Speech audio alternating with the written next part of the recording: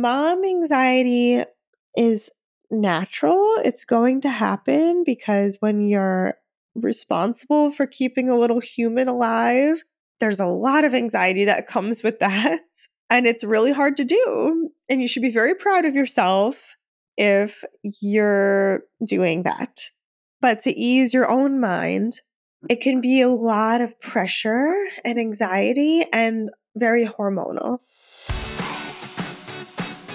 I'm Lindsay. I'm here to teach you proven strategies to be your own therapist that will take you from anxious to relieved. I'm here to help you feel lighter and hopeful while building a life full of meaning. I'm a licensed anxiety therapist running a successful private practice in New York City. So from someone that gives therapy and has been in therapy, I'm here to help you use the formula that moved me forward through serious anxiety in my own life.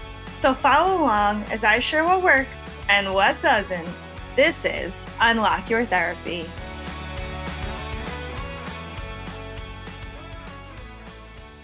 Hello, and welcome to the Unlock Your Therapy podcast. I'm Lindsay, your host. This is session number 27. We have a great episode for you today. First up on the podcast is High and Low, where I talk about something high from the past week to reflect and be grateful. And I share a low from my life to relate to all of you, share about my journey, and share that things don't go perfectly like we always see polished on social media. So that's always my goal of High and Low. And I encourage you all to reflect on your week. What was the high? What was the low? It can really teach us a lot of what's going well, what isn't, what needs our attention, what's something to be happy about, and little joys in our day. After High and Low, we're going to get into anxiety, where we talk about a hot topic in the media, in mental health, something pressing. I recently did an Instagram poll. If you don't follow me on Instagram, you should. I'm at Unlock Your Therapy. And I shared a poll about content that you all want to see on the podcast, hear about, me to speak about. And I had a few people say mom anxiety. In our private practice, we specialize in anxiety and also maternal mental health.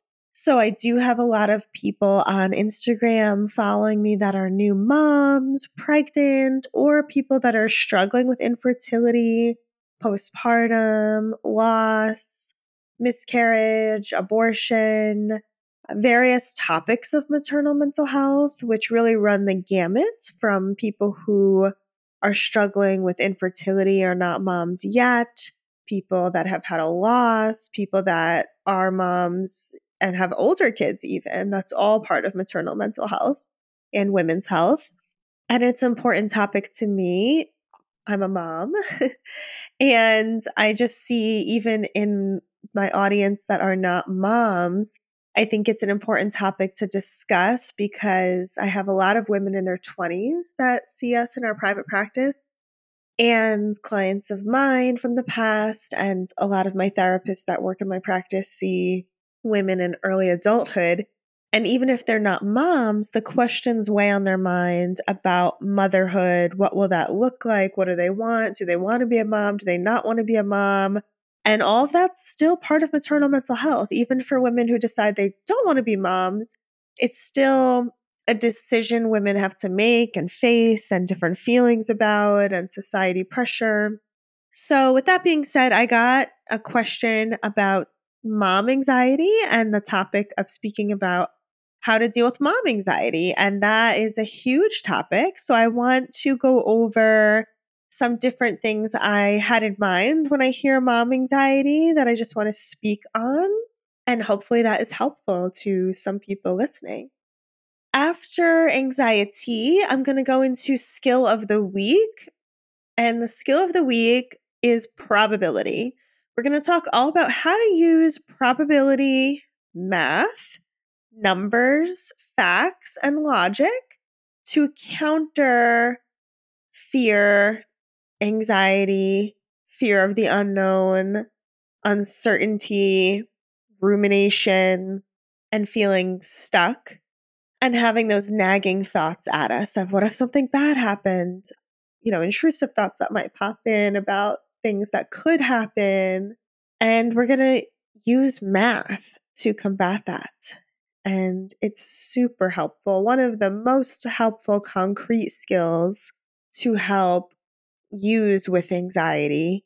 And we're going to go into how I teach that skill in therapy and how I use that skill if I'm ever struggling with a decision or if I notice I have an anxiety about something.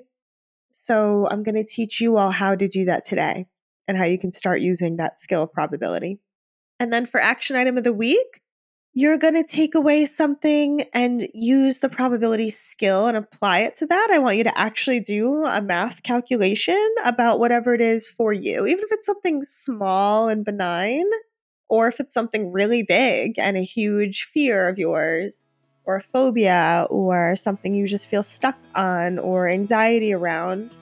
I want you to apply the probability math problem to it.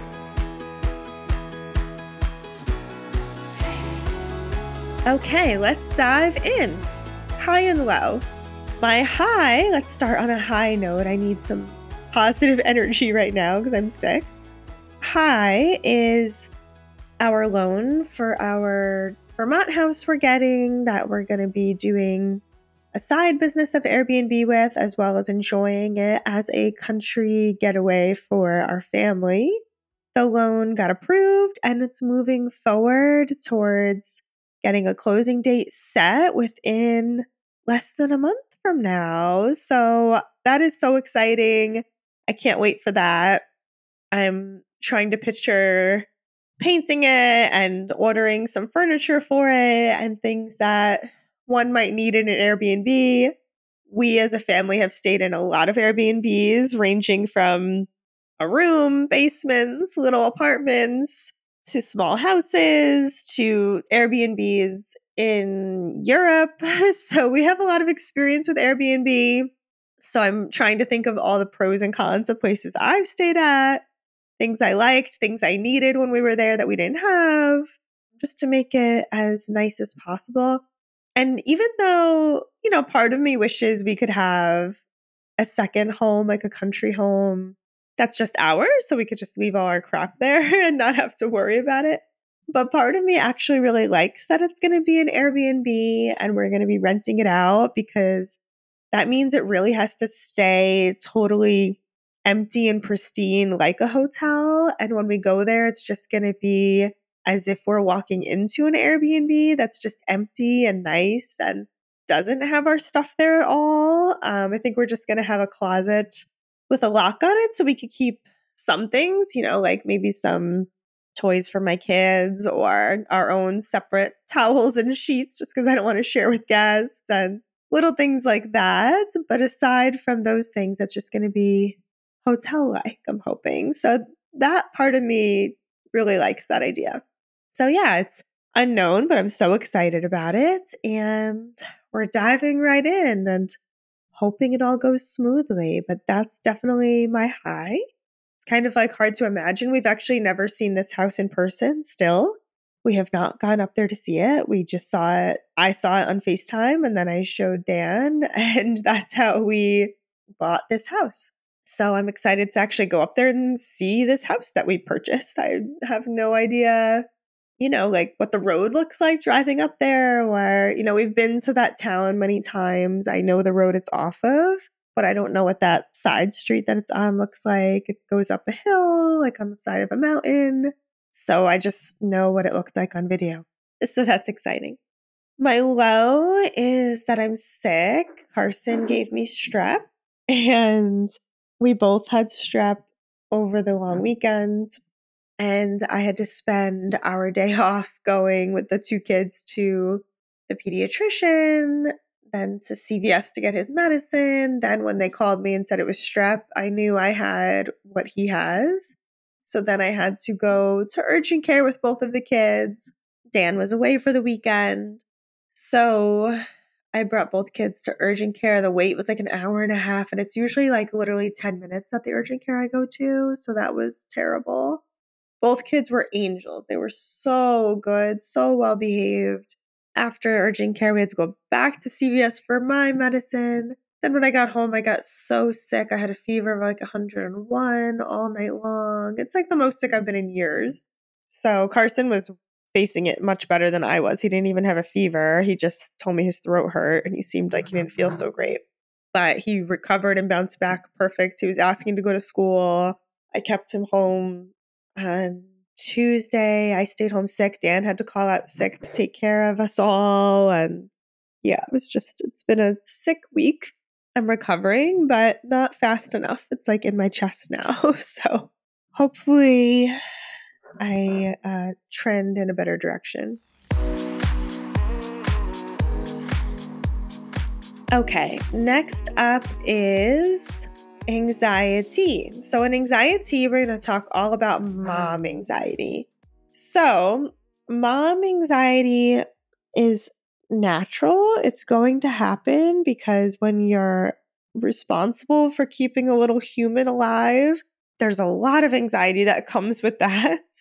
And it's really hard to do. And you should be very proud of yourself if you're doing that, right? It's just the basic task of you have a little baby, they're, fed and warm and comfortable. That's huge right there.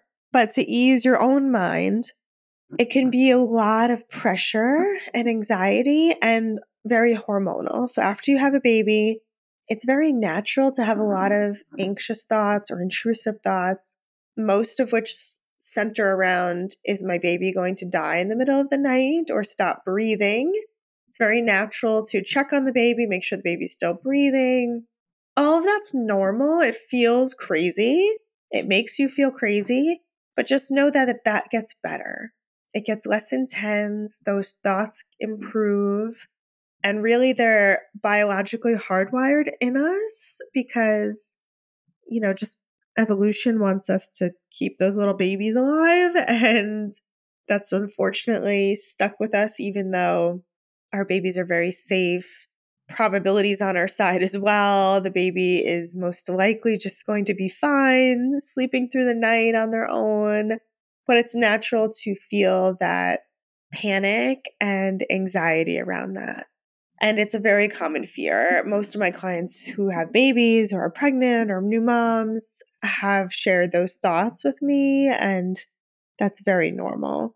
Sometimes people get dark, intrusive thoughts of like, what if I throw my baby down the stairs, right? Just like horrible thoughts. Of course, they don't want to do that, but they just get intrusive, dark thoughts. And that can happen too. And a lot of that is hormonal. And it's really just the mind being like, what's the worst thing I could think of? Oh my God, how could I even have that thought? And the brain just like brings up these other thoughts that come up for them. Those go away too. All of these things are phases. And with motherhood, just remembering that everything is a phase and everything is so temporary. When you're in it, it does not feel temporary at all. And your experience is going to be different from other people's experience. So if you share something with someone who's a mom and you think, oh, I'm going to ask their opinion on this, or I'm going to see if they can relate to this, and they don't, or they have totally different experience and you can't relate to what they're saying, you start to feel bad about yourself. Just remember that might bring up something in them that they feel guilty about, or they don't want to share, or they want to put themselves in a positive light, so they don't want to share their own struggles with you. They're just not comfortable being vulnerable about a topic. Or maybe they don't have that struggle. They probably have different struggles, though, that they're not sharing with you. So just know your experience is very different. And I just know from personal experience, it's hard to share with other moms because you don't have the same experiences. And it's hard to be close enough to someone where they're willing to admit their struggles as a mom and be open about that. And that is what is really going to help you feel better. Like, okay, other moms struggle with this too. And they're not perfect and it's not all together and they feel like they're not doing the best job all the time. It's hard for people to admit that unless they're really close to you. So just know they likely struggle too. And that's not the pictures you'll see on Facebook or Instagram, nor should you, right? I don't post pictures of when I'm struggling on there. So I don't think it's expected people do that. Sometimes you hear that like, oh, if people knew what was behind the scenes, But like, why? Like, no one wants to see that either, right? Like, no one wants you posting pictures of your kids' tantrums or you crying in the bathroom because you're overwhelmed. So it's normal to share the positives. And the positives is what keep us going. And you should highlight the positives. So just know if your experience is different, that's okay. Like, for example, I hated pregnancy. And that's a bit taboo to say because there's a lot of people who can't get pregnant or who struggle to get pregnant. I didn't struggle to get pregnant both times, but I hated pregnancy. Of course, I was happy to be pregnant. I wanted to be pregnant. I purposefully got pregnant. I love my children, but I didn't like the experience of being pregnant physically for my body. I just didn't enjoy it. And a lot of people can't relate to that. They're like, oh, I loved it. I felt the best in my life. But hearing that was very invalidating to me. When I shared with people, wow, yeah, I really don't like being pregnant. It's so uncomfortable.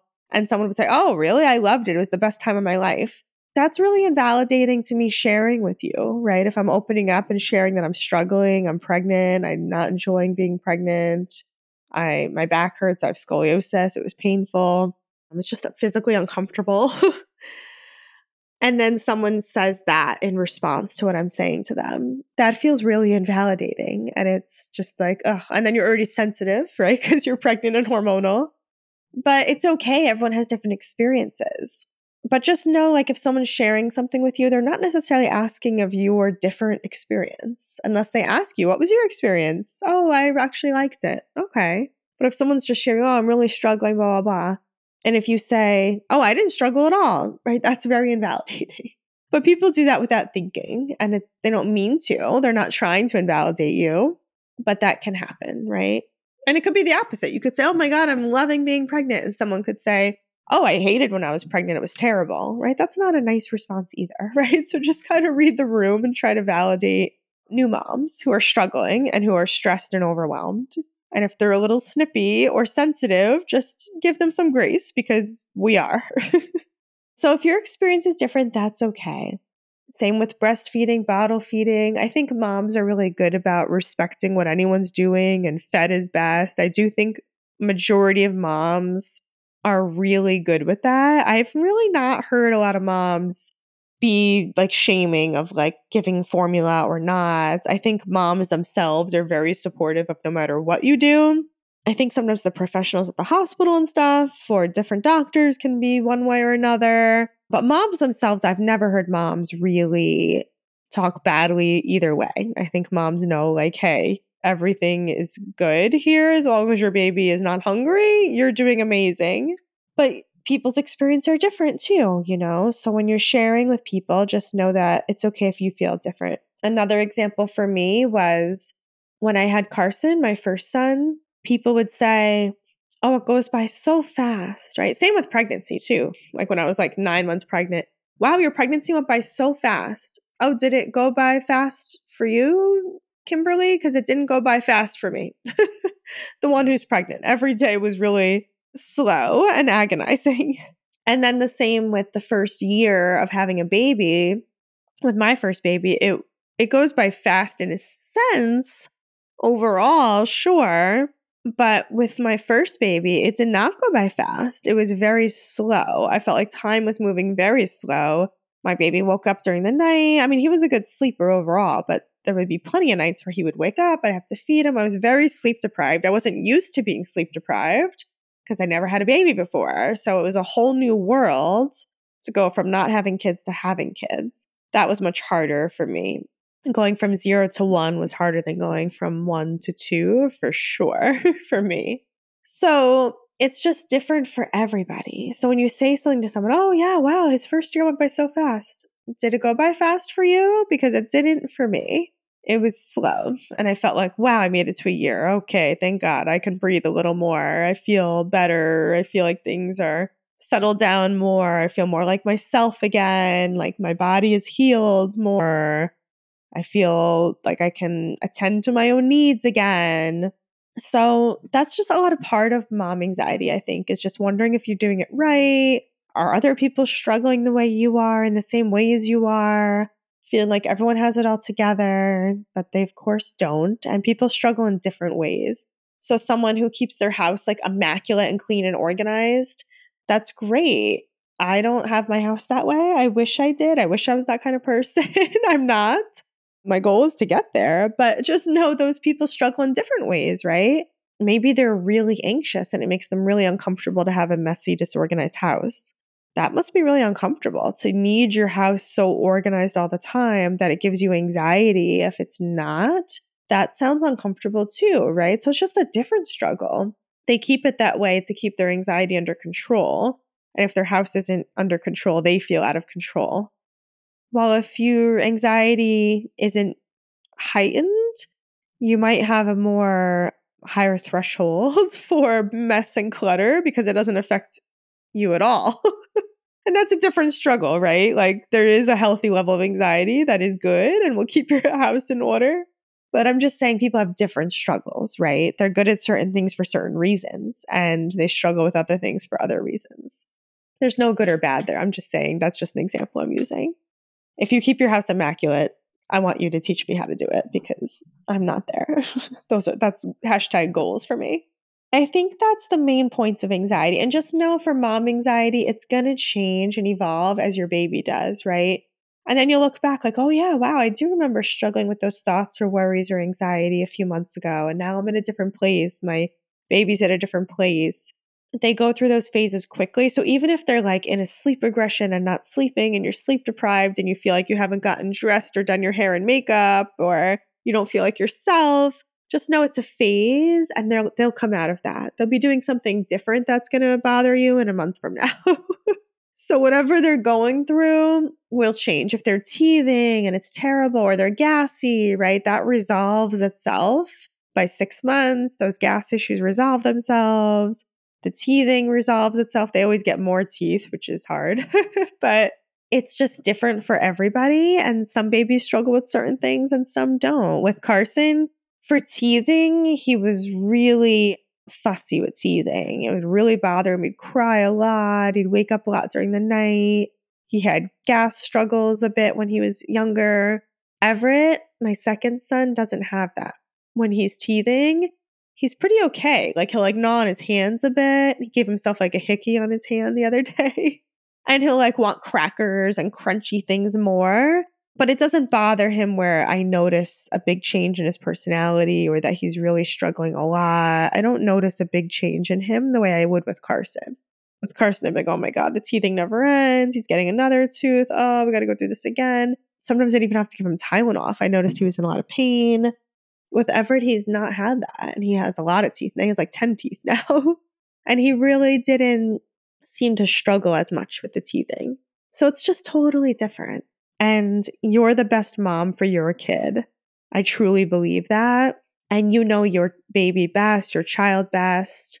And it's just different. Oh, the other thing I wanted to touch on is anxiety about letting other people watch your baby. This is a big one when you start to go back to work or you have to leave your baby with someone, a family member or a babysitter or daycare. And there's pros and cons to each one of those, right? But just trust that other people are going to do it different than you and try not to micromanage it too much. Let them know of this is what they prefer. This is how I feed them.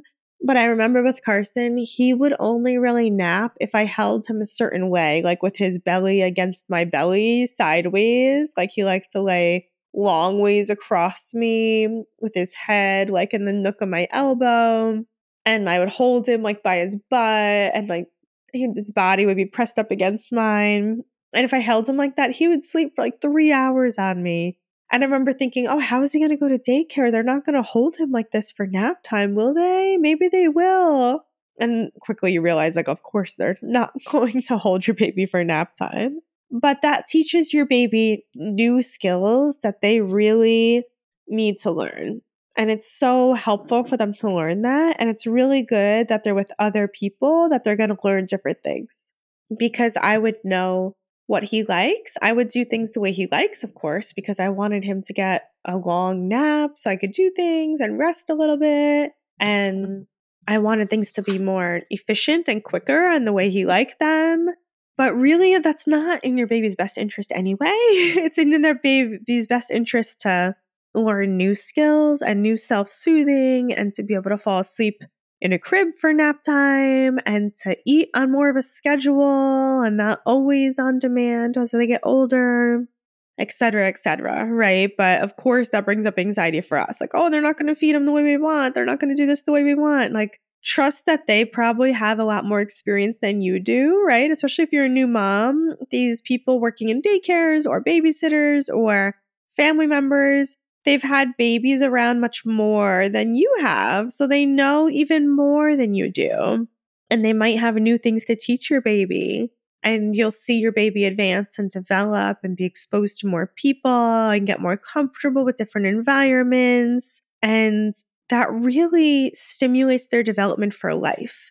What they learn as a baby and toddler sets them up for life. It's proven research. So expose them to different kinds of people and ways of doing things really early on. It's really good for them.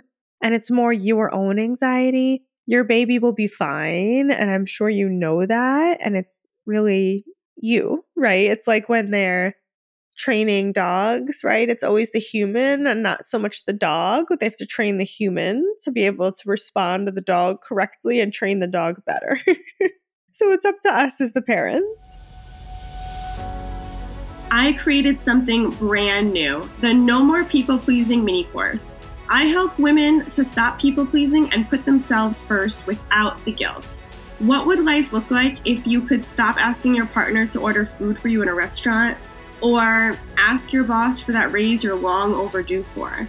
I'm going to teach you 4 proven strategies, research-proven strategies that's going to bring you from people-pleasing and passive to empowered and confident. You're going to use my outline, my scripts, my beautifully designed PDFs to get the exact skills you need to become more assertive in your life. I'm going to teach you 4 skills through my videos and worksheets that's going to bring you to a place of confidence and being assertive in your life. You're going to get my beautifully designed self-esteem daily journal to print out, my practice assignments to start changing your mindset and your behaviors. If you sign up now before I launch, you can get it for $29. That's the lowest it will ever be. And I'm giving everyone who signs up now a bonus gift. So go to @UnlockYourTherapy on Instagram, click the link in my bio to get on the list.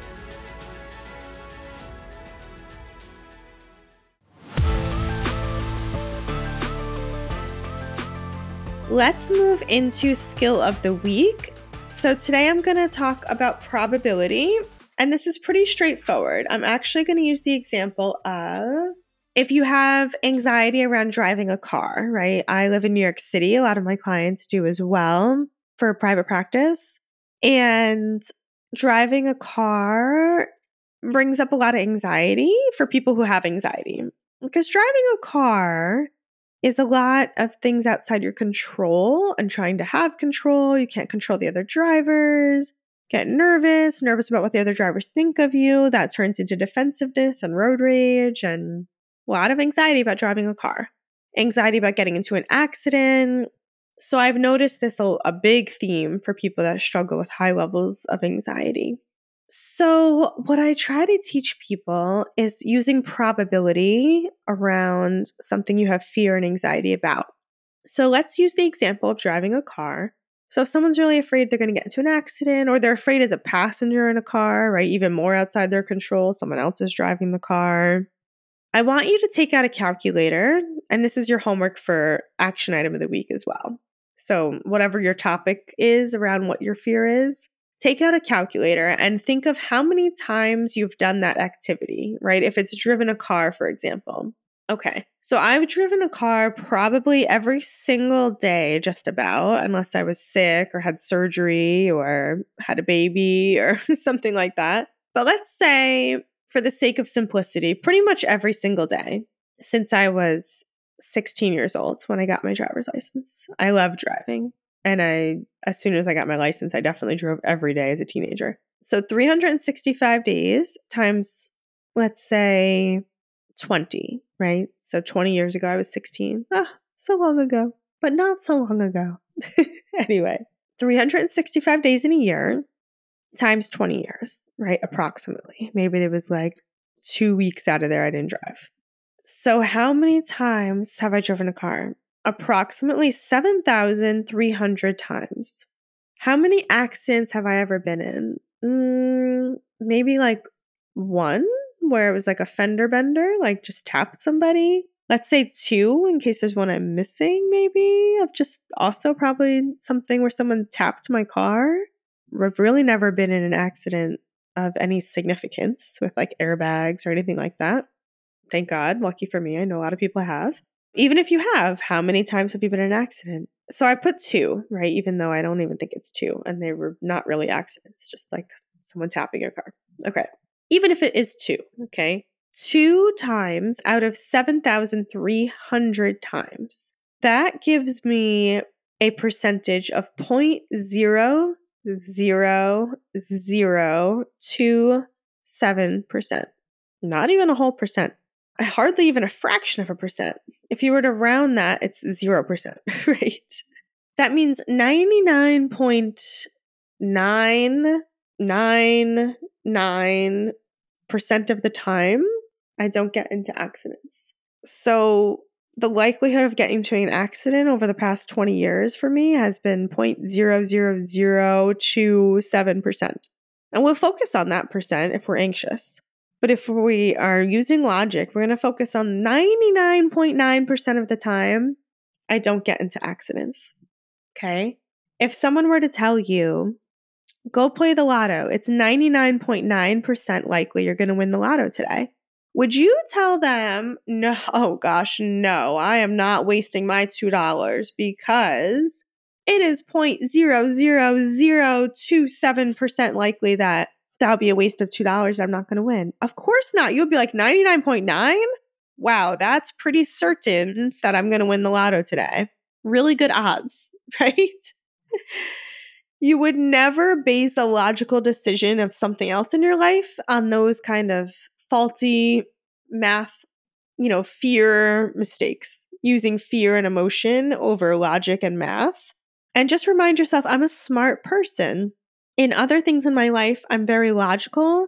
This is obviously an area of my life that is fear-driven and panic-driven and emotion-driven and based on a habitual way that my brain has been trained to think and live in fear and not facts and logic and evidence. So that's okay, but I need to steer my brain towards facts, logic, and evidence and not let it just go down a rabbit hole of fear and emotion.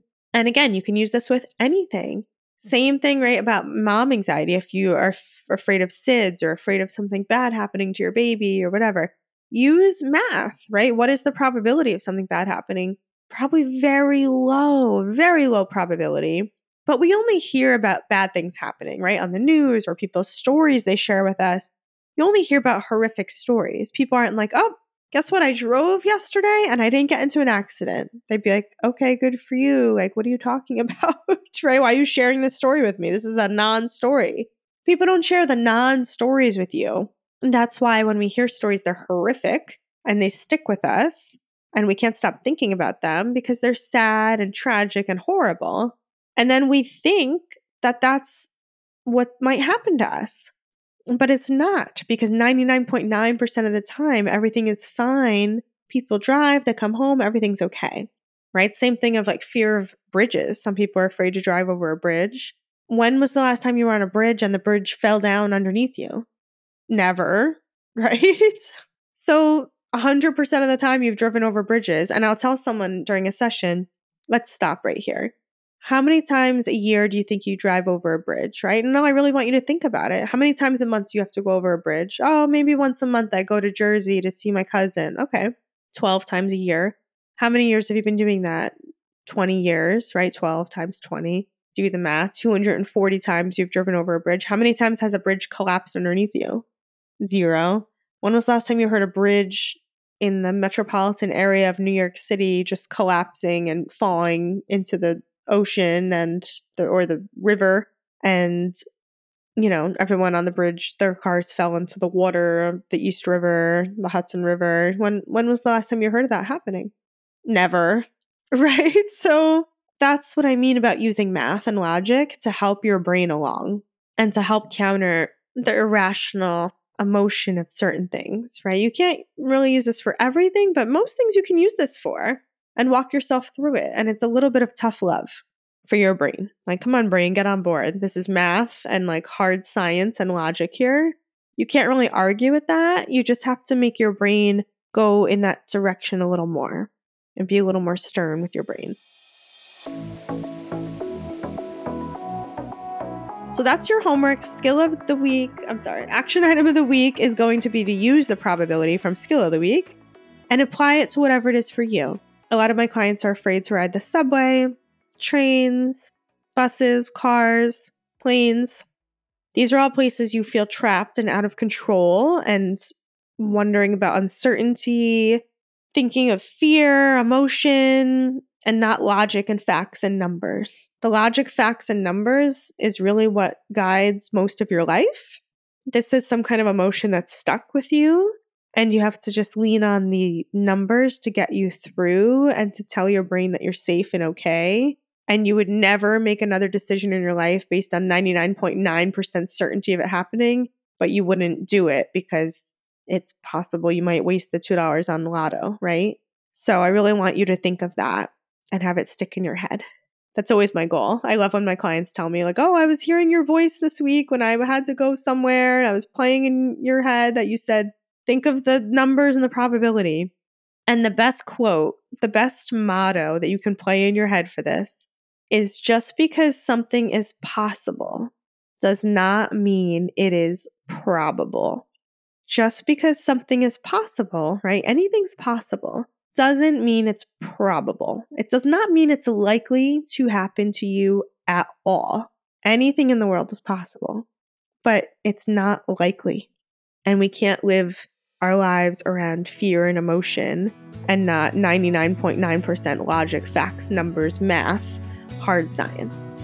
So that's your homework. And that's all I got for today. And I hope you all have a good week.